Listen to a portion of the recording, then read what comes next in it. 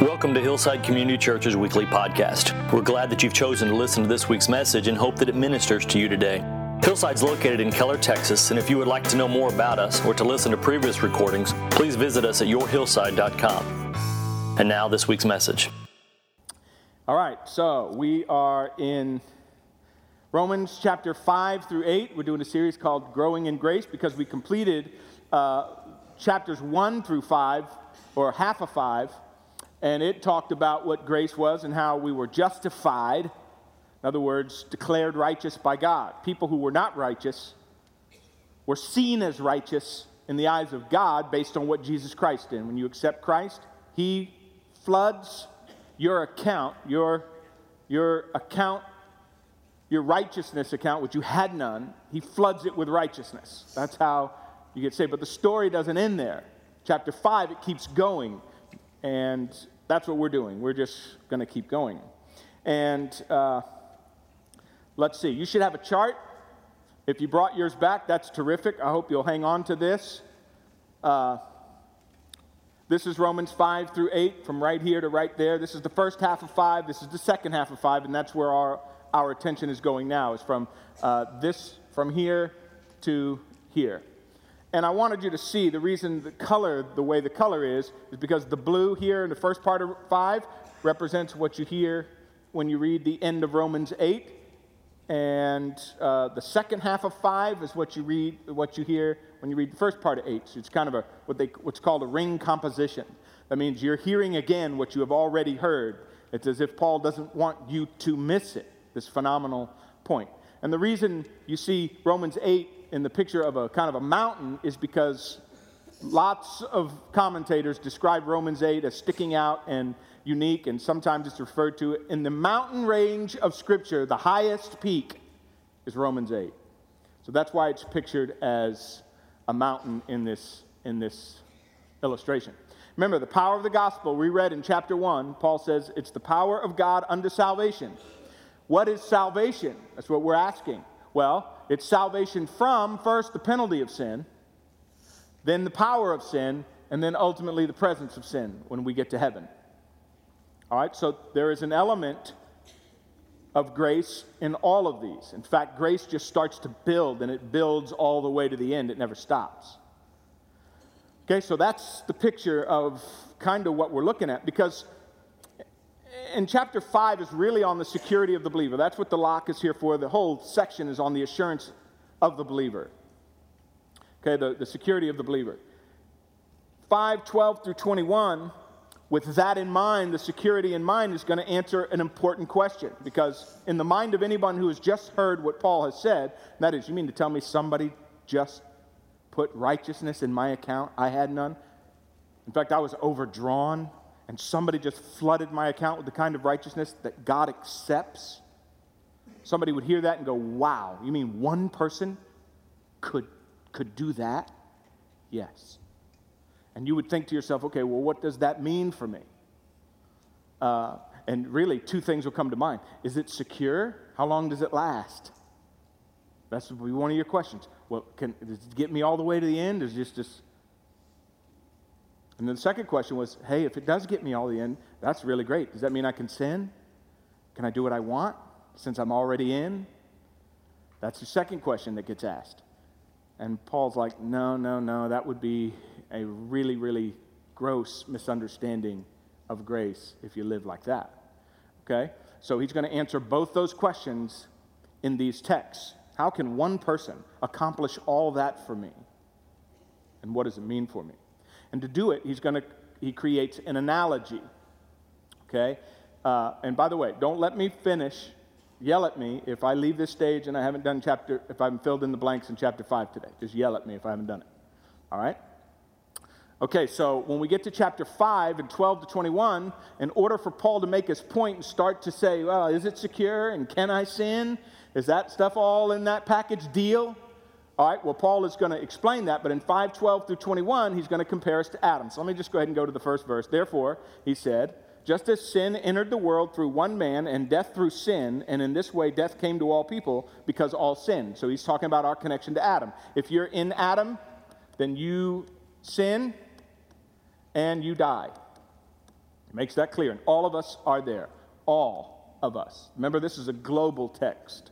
This applies to everyone. And how do you know it applies to everyone? Well, do you know anyone who's not going to die? That's how you know. Okay? It's that simple. Okay? How do I know I'm a sinner? You're going to die. That's the penalty. So we get the same, we sin just like he did, we get the same penalty he does. You say, but I wasn't there though. How can God impute that to me? Some mysterious way, there's a solidarity with you and Adam, with me and Adam, and we're connected to him, and his sin became our sin, and his judgment became our judgment, and that's just how it is. That is how it is. Okay? We all somehow, in and with Adam, sinned. Okay? That means one man, through one act, everyone a sinner. So his comparison is going to be with Christ. That's his whole point. Because his whole point is to tell you this. In Christ, you get righteousness and you live. Just the opposite. You get righteousness and you live. And guess what? You weren't there. You didn't do anything. It wasn't up to you. It was purely grace. It was a gift.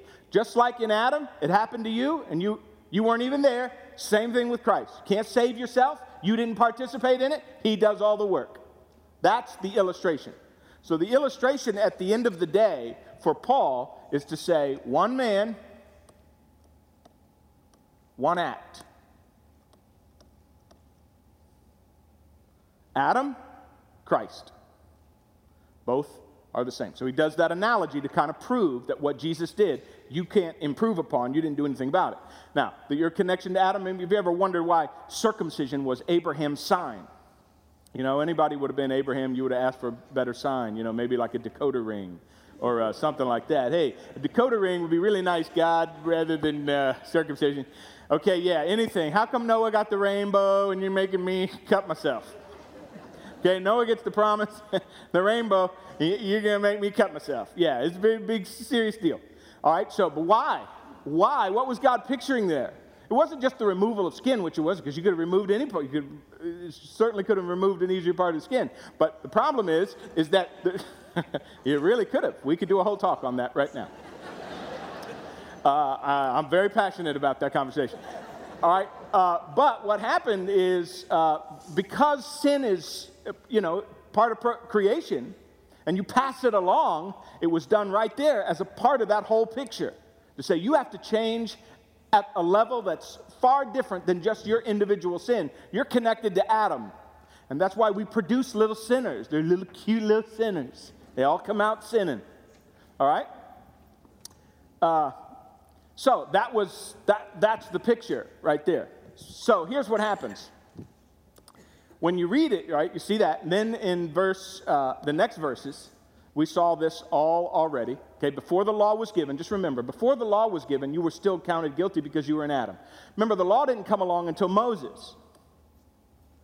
Okay, so Paul's whole argument, just historical. He's historically proving that you're a sinner even before the law came. Because sometimes we think, well, there was no law. How could you hold me accountable? I'm holding you accountable because your connection to Adam. All right? When the law finally comes along, it's not until Moses, but we're still guilty, we still die. People died before Moses gave the law. That means they were sinners in Adam. Okay? Just kind of as a review. Now watch. In other words, see, they didn't sin by breaking a command as Adam did, because Adam broke a command. He wasn't supposed to eat from the tree. But we didn't break a command, Adam did it, but his sin is imputed to us in that sense. Now watch. Adam now is named, and notice what he says. He is a pattern or a type of the one to come. All right, now here's the picture that I want you to see and what he's trying to say. In verse 12, he connects you to Adam in one act, okay? The one act, one man. All right, in verse 13 to 14, he tries to prove it to you. He proves it with the law. But at the end of 14, he makes his comparison and he calls Adam a type. There's so much to wrap up in that reality. That tells you all along that what happened to Adam, he was only a shadow of something really big happening that God was already planning and doing. God had already intended to reveal himself through Christ and to show you the wonders of his love long before Adam ever sinned. And when Adam sinned, all it did was provide God the perfect opportunity to reveal who he really was. And that was always the plan. So I've told you before, you really wouldn't know all of the wonders of God had we not sinned. We wouldn't know them. And so Adam, all Adam did, he was a type. He was a type to show you that salvation will come through one man, just like sin came through one man. You see? That's the picture. But he calls him a type. Now, anytime you put two things side by side and say, the only thing Adam and Christ had in comparison, the only thing they had in comparison was one man, one act. That's what I want you to see.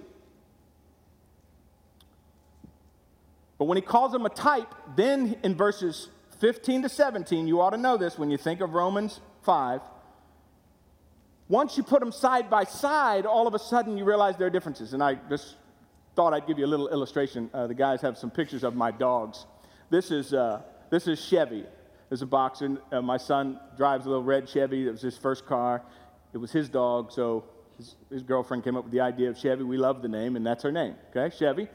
And then I have Chip. Chip showed up at our door. In fact, Gail told Mikey, we'll never have a dog unless one just shows up at our door. That's literally what, because he asked for a dog forever. And Chip showed up. So, and if you put them side by side, now when you just think of the dogs individually, it's just a big dog picture that comes to your mind. When you put them side by side, what happens? You start to notice some differences. So give me some. Color, obvious, yes. What else? Yeah, the snout. One's long, one's, obviously. What else? Tail. Okay, one's long, one's short. Okay, size difference and their temperament. Oh, she drives him nuts. That's how it's supposed to be. And there they are. So when you put them side by side, so here's what happens. Paul puts Adam and Christ side by side to show you, here's the one thing I want you to know about them that is the same. Through one man, one action came sin. Just like in Christ, one action came salvation. But when you put them side by side, you notice differences. And that's what verses 15 to 17 do. They show you the differences. Okay? Immediately, they want to show you what the differences are. In fact, he says what Christ did was a gift. What Adam did was a trespass. That's the first thing he says. So what we saw last week was Christ surpasses Adam and overrules Adam. So even though everyone dies in Adam, in Christ, he overturned that. And if you're in Christ, you live. So only Christ could have overchanged that. And it's a gift. This is something you didn't deserve. This is something you did. That you did it and deserved it. All right? So you've got this analogy between these two characters. So Adam, what I mean by we surpass Adam is much more. It's greater. You see that phrase in here, much more. How much more did God's grace and the gift that came by the grace of the one man, Jesus Christ, overflow to the many?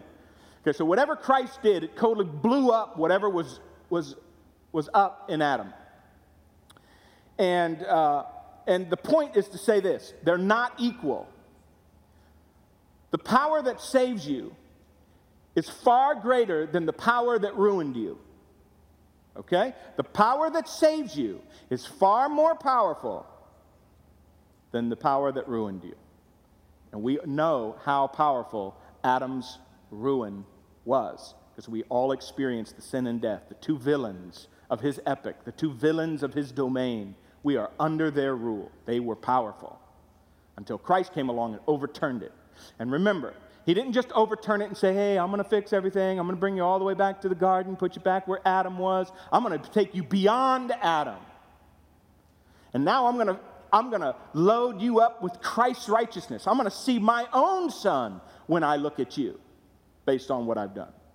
So far surpasses what we were in Adam, where sin was just a nuisance. And God says, I just don't want sin to be a nuisance anymore. You're just going to be back in the garden. No, that's not the case. Far greater scenario and story. And then you see the extensiveness of forgiveness. Because remember, we said last week, one sin of Adam incited the judgment of God. Only took one sin. But we all know that when, once we got here, there were a whole lot more sin than that. And that's the little nuance you see right here. The result of one man's sin, okay, followed one sin and brought condemnation. You read judgment and condemnation.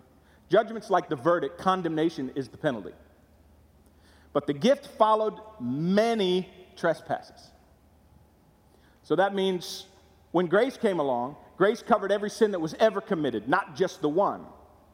The one sin incited God's judgment. It was all our sin that his grace covered. See, that's the difference. So that's kind of what we focused on last week. Well, there's another comparison. The comparison continues in verse 17, and that's what I want you to see, the third one. Notice what he says. For if by the trespass of the one man death reigned through that one man. Let's stop there, okay? So in Adam, we're separated from God, and death rules. C.S. Lewis, I guess it was, who said, death smiles at you like a Cheshire cat, an evil little grin. And yesterday, I did a funeral for the mom of one of the gals that was in our youth group when I was a youth pastor years ago. She's part of our church now. And when we went to the graveside to do it, the way we parked and where we had to go, we had to walk through the cemetery, which is always a good thing, by the way, to take a little stroll through the cemetery every now and then.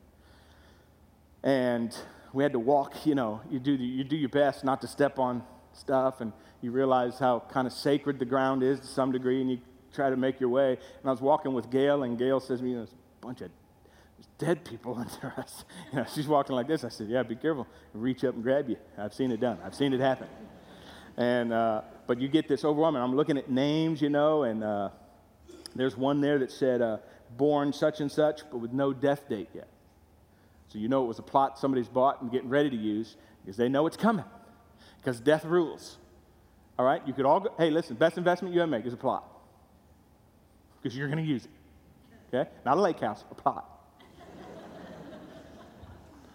Not a lake house, okay? Because you were enslaved. Now notice, really important picture that really comes together in Romans 6 is the idea that death is personified as a character, as a ruler, as a king. He reigns. Sin reigns. You'll see it later in the text. So these two villains they're like royalty. And they dominate in an absolute monarchy. But notice what he says. How much more will those, this is a very, very important line, who receive God's abundant provision of grace and of the gift. Here are these two words emphasized again. Notice this word of righteousness. Reign in life through the one man, Jesus Christ. Now, I'll say a few things about that. Before we look at it closely, if death reigns in Adam, what reigns in Christ? What would be obvious? Life, right? But notice what he says. How much more will those who receive God's abundant provision of grace and of the gift of righteousness, what? So who reigns? Those who receive Christ. We do. We reign. We reign in this new epoch, in this new era. You say, what does that mean? Because obviously life is included, because we reign in life. In other words, we dominate in life. What Adam hoped would happen when he ate the fruit and everything didn't happen, happens when we come to Christ. We actually do reign. We become kind of kings. Like the song said and overcame. All authority and all victory is yours. That's right. Revelation teaches it. We reign with Christ. We dominate in life. It's a really important picture, and it starts to set up how anyone would imagine that they would go on living like they still were in Adam if they're in Christ is beyond Paul. It's beyond Paul. That's why he's showing you what he's showing you. You dominate in life under Christ. You're not just getting life. You're dominating in it. You're not just a victim or a player in a drama. You get authority to act in a holy, righteous way, a kind of kingly existence. Two different men, two radically different conditions. One you die, one you dominate in life. So when Christ, this is what one commentator said, God acting freely in Christ possesses the power to more than reverse the effects of Adam's human decision. We are not slaves, we are kings. What we became in Adam was slaves to the reign of death. What we have now become is kings. Do you see how grace is so much better? Like the tail on grace is so much longer than on the boxer.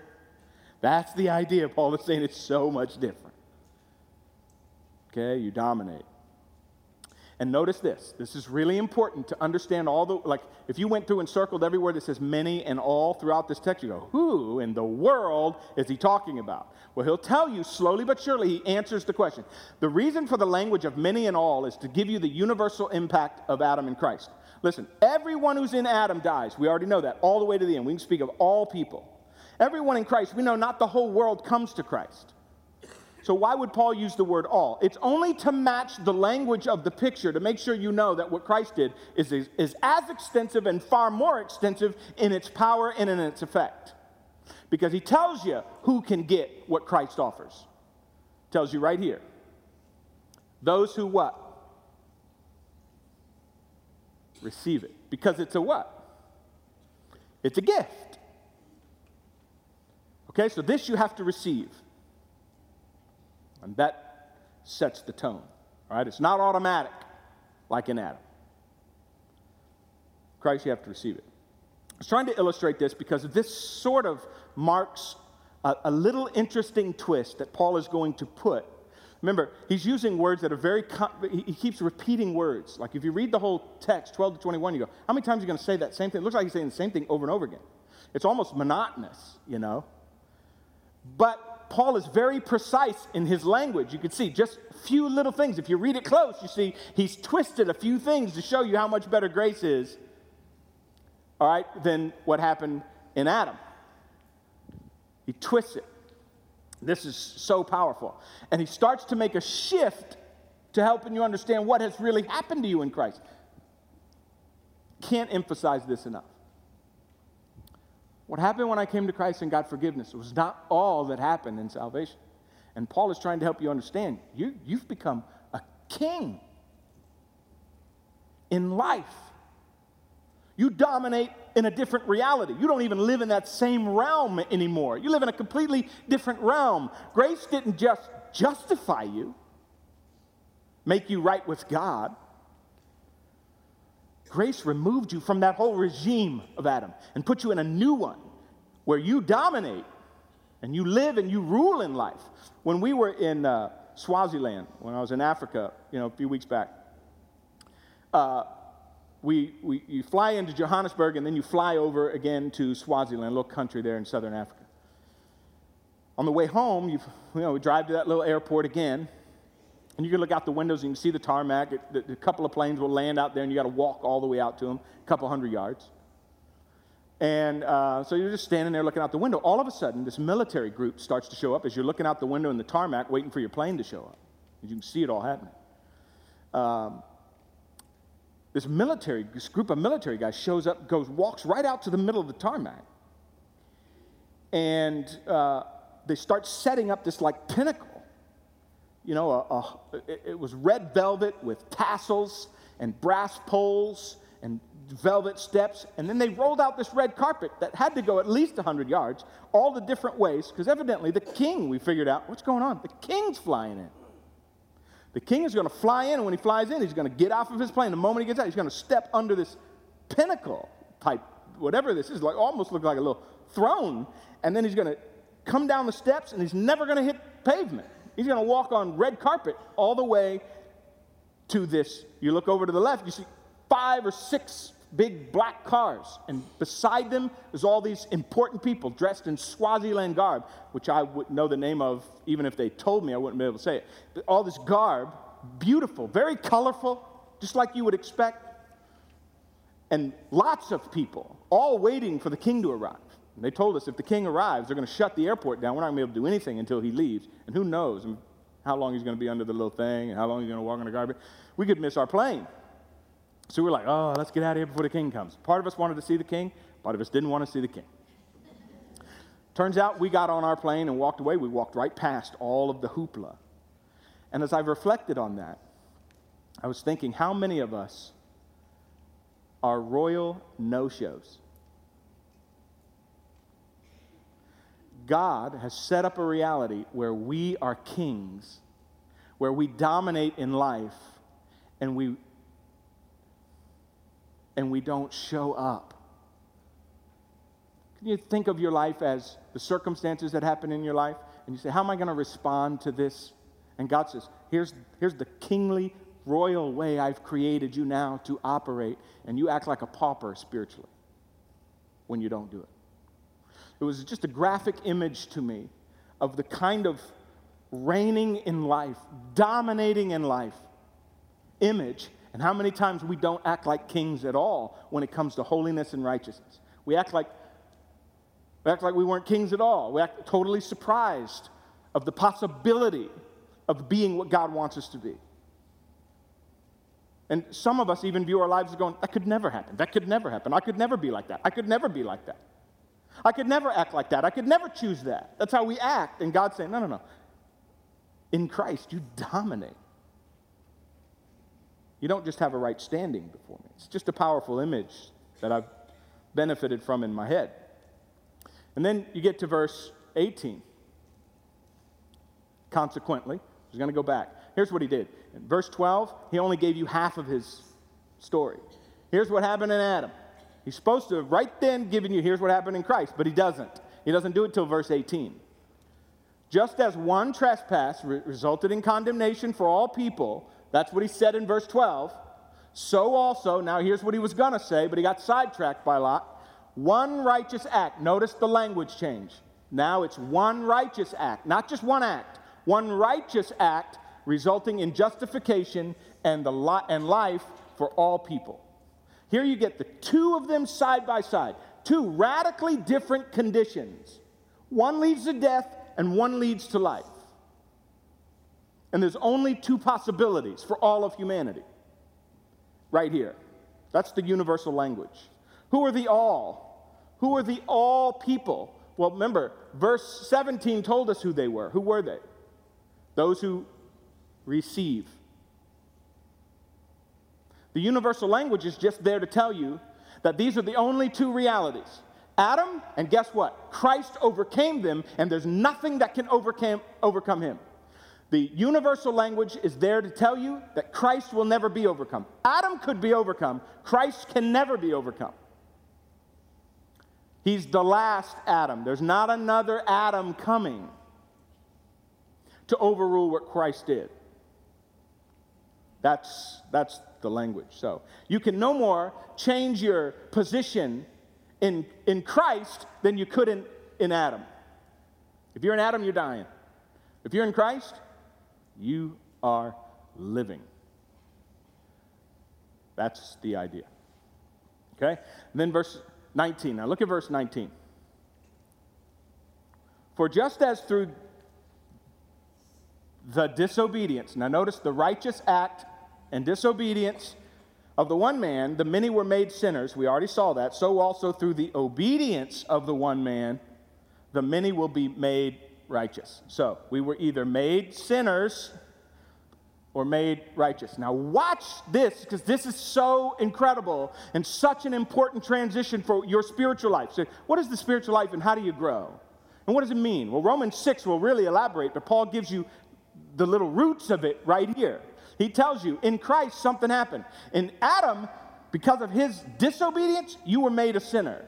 So you follow in his disobedience. But in Christ, his act of obedience, you are constituted righteous. You are not just, we didn't just flood your account with righteousness and you go, yay, yay, thank you. Something different happened. He constitutes you toward being able to live righteously where you dominate in life at a righteous level. Now, let me give you a picture because it'll help you. I have this little chart in here. Okay? So, here is the disobedience of Adam. Here is the obedience, as Paul puts it, of Christ. Okay? So, here's what he's saying. In Adam, you were constituted, I'm just going to put constituted a sinner. In Christ, he says, because of his obedience act, you were constituted righteous. Okay? These are like clubs. So imagine you're part of a sinner club. This is a sinner's club. All right? This is like a sinnership. That's what that is. It's a little sinnership. This is your little club. Okay? So if you're a part of this club, guess what you get to do? And guess what you're going to do? You're going to what? You're going to sin. Well, Christ has created his own new club. Better club. It's a much better club. In this club, guess what you do in this club? You live righteous. That's what you do in the club.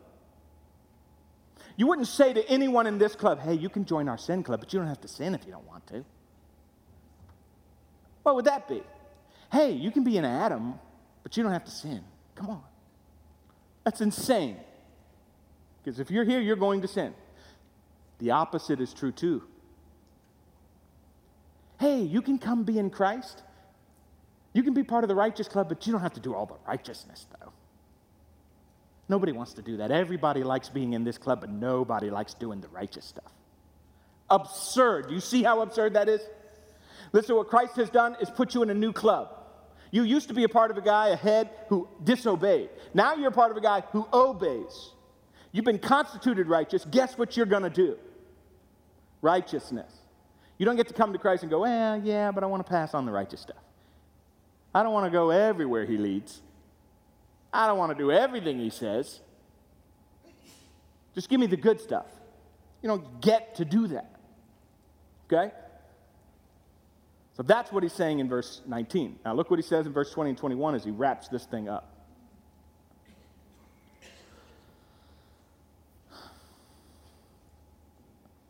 Now, as soon as I read this, and it just gets better. This is almost done, but you're going to love this. He brings the law back up. Now, here's why. And when you're reading the text at first, you don't catch it. It's not easy to catch. He brought the law up at first to say you were a sinner long before it ever came. Well, if you're a Jew and the law means so much to you, remember Romans 2 and Romans 4, the law means so much. What in the world was why give the law then? I mean, if we were already sinners, what was the purpose of the law to come in Moses anyway? And he comes back to that almost. At first you think, this is anticlimactic. Why go back to the law, Paul? You've already told us so many great things. Why go backwards? Well, he only goes backwards to take you further. Okay? Like a slingshot. He's just bringing you back to let you go. That's what he's doing here. The law was brought in so that the trespass might increase. Oh, this is, if you're a Jew and you hear this, you go, no. We love the law. If you're a religious person, you love it. You don't want to hear this. You don't want to hear that when you talk about the law, you're not thinking of something sacred. You're thinking of something that came in the epic of Adam. It fits on the side of Adam's epic, not Christ's. When God brings the law in, he doesn't set it on Christ's side. He sets it on whose side? Adam's. So sin might increase. This is going to go crazy for a Jew. You hear that? You go, oh my goodness. And this is so powerful. Because notice what he says. That sin might increase. How does that happen? Okay, God. And the idea was brought in. Listen. This is literally what the word snuck in is the idea. Now, commentators don't want to overly emphasize the snuck-in idea because it doesn't want to seem like the law didn't play a significant role in God's deal. It did play a significant role, but it plays a kind of sinister role. All right? And the role is to increase sin. How does the law increase sin? The law increases sin because now that there's a law, I learned something about myself. I learned that I don't just sin because I'm an Adam. Now I sin, and because there's a law, and what I realize I'm rebellious. I'm actually worse than what I thought I was, because now here's a clear law telling me not to do it, and guess what? I'm still doing it. Don't you have kids like that? No, your kids come out sinners, and they're adorable sinners for a little while. Then they get to a spot where the first time they can understand a rule that you give them and they break it. And haven't you ever been standing there, if you've had kids that are little and you tell them don't do that and they start doing it right while you're telling them? That says something about that little kid. Okay? That says something about that little kid. That little guy's in trouble. All right? That's what the law does. The law reveals that you're more than just a sinner in Adam. You're a rebellious one. You choose it. You turn your back on God and you choose it. It's as if when the law came, it turned everyone into Adams. See, for a while, we were just connected to Adam. Until Moses came, we were just connected to Adam, saying, I'm a sinner because he's a sinner. He broke the law and I'm a sinner. Then the law came, and guess what? Well, I'm just like Adam. The law came, and I did it too. I'm just like Adam. Now there's Adams all over the world. See the difference? When the law came, we just all became Adam in practice because we broke the law on purpose. So the law, one commentator says, simply actualized and radicalized the crisis of my Adamatic human existence, my connection to Adam. I just saw it in full color. That's what the law does. You know what that tells you? The law is not your friend. The law was never intended to help you get to God. That's why it's not on the grace side. It's on the sin side. It was never intended to help you. It was always intended to show you something. My son's girlfriend said last week, we were talking about this, she said that when she's in school, her teacher, when she'd do something wrong, would make them stand in front of a mirror. He called it the mirror o' shame. And you stand in that mirror, and you're just looking at the guy who did it. That's all you do is, yeah, I'm the guy who did it. That was a great image, and that's exactly what the law does. It just shows you just how evil you can be. That's what it does. You know the New Orleans Saints, the whole issue going on with the New Orleans Saints, okay? If you're some of you that might not keep up with football and that kind of stuff, you got spiritual problems. That's okay. It's okay. The godly I'm speaking to now, who understand ESPN really well and know what's going on with the New Orleans Saints. They're in trouble because for the last 3 years, their team has been putting money in a pool to hurt other players and do some significant damage to other players. So it's a definite rule in the NFL. You're not allowed to do that. Now, for 3 years, they've been telling them not to do it, but they're still doing it. They just shun the whole deal. And as the information keeps coming out, you learn, and one of the things that we learned this past week was that Roger Goodell, commissioner of the NFL, at the beginning of the year, even though everybody knows the rule, still at the beginning of the year, every team gets a letter saying there will be no bounties. And then after Thanksgiving, before the playoffs, comes another letter. There will be no bounties. And then there's a poster you hang up in your locker room that says, no bounties. We don't do bounties. No player will receive any extra money for doing anything. It's all over the place. So you see what happens. You got two letters and you shun all of it. What does that say? What does that say about you? Okay? You don't have players going, well, I never saw the letter, and I never saw the poster, and I never saw anything like that. Oh, no. See, when the law's there, it just makes it that much worse. I told you, and you still did it. That's how much trouble you're in. And that's how much better grace is, because grace handles it. So what you see is grace, law, energizes sin. Notice what he says. Here's another one of those really big buts. Okay? Here's a big but in your text. Where sin increased, and it had to increase, because God helped you see that you're a sinner. That's why it increased. Grace, and here's a great word for you, superabounded. This abounded. This has the intense prepositional phrase on the front end of it which says, huper, superabounded. Grace way outdid it. Even though grace was inflamed, not going to do that. Grace increased all the more. Just superabounded. That's the image. Powerful. So if The law energizes sin. What does grace energize?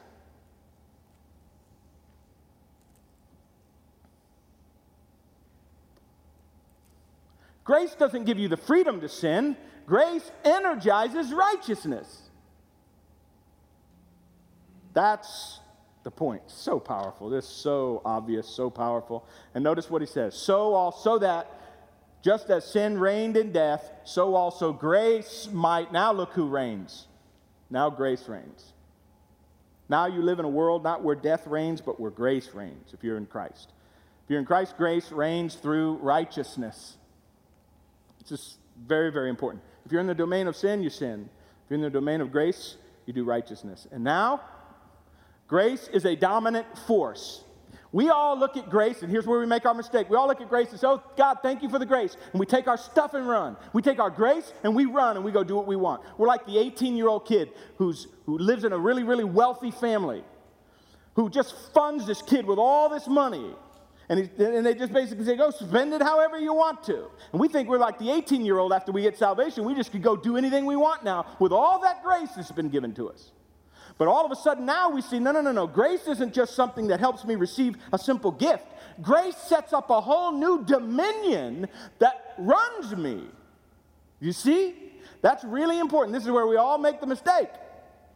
Grace sets up a whole new reality which dominates my world. That I'm now subject to grace. It's a whole new world order. It's a whole new deal.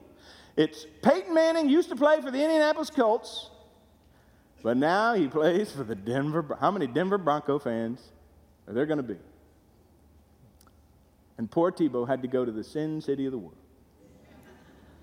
Satan's team, the New York Jets. I'm telling you, they play for Satan. It's just a fact. Poor guy. He went the other way. So now he played. Guess what? He's going to now play for the Broncos. He's going to trade in that uniform. He's going to fly into a different airport. He's got a beautiful place to go to. It's far more beautiful than Indianapolis. All right, he's going to be playing in, Denver. He's got new uniform, new team, new fans, new reality, new world, the whole thing awaiting him. It's going to be awesome. He does not play for the Colts anymore. He can't live like he played for the Colts anymore. He can't act like he played. He can't do what they did over there. He's got to be something else here because it's a whole new regime. That's essentially what happened here. You didn't just get a new jersey. You got a whole new regime, a whole new coach, a whole new world in which grace reigns. That's the image. That's why it's guaranteed. And guess what? Guess how long it is? All of a sudden, Paul adds that adjective, which he hasn't done all the way. Remember, he's getting more precise as he goes. It's eternal. That's how long it is. Guess how long you're connected to God? Forever. Now, let me give you just a quick picture of this, and then we'll be done. This is the last thing I want to say. Oh, shoot. Did I lose it? I did. Let me do this. I want to show you. Oh, this is the picture. Let me just start right here. Grace, when we first get it, it justifies us. That's the first thing that happens. It justifies us. Grace, after that, Paul just said, becomes a force in our lives. Dominates us. And it dominates us in righteousness. And guess what? The rest of Romans tells us, 1 Peter 1:13 says, we fix our hope on grace. That's going to be revealed in Jesus Christ when he comes back. The whole process is based on grace. It was never based on you. It was always based on grace. Not just part of it, all of it is based on grace. You have the grace to be right with God. You have the grace to live righteously. And you have the grace that God's going to provide. And when you see him, you'll be turned into what he wants you to be turned into. It's all by grace.